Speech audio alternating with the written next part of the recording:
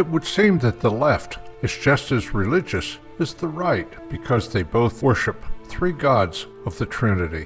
Today's Tea Time is sponsored by the Kaler Group Wealth Management. As a Christian, I worship the Father, the Son, and the Holy Ghost. And the secular Trinity of the left believes in systemic racism, unrestricted immigration, and climate change.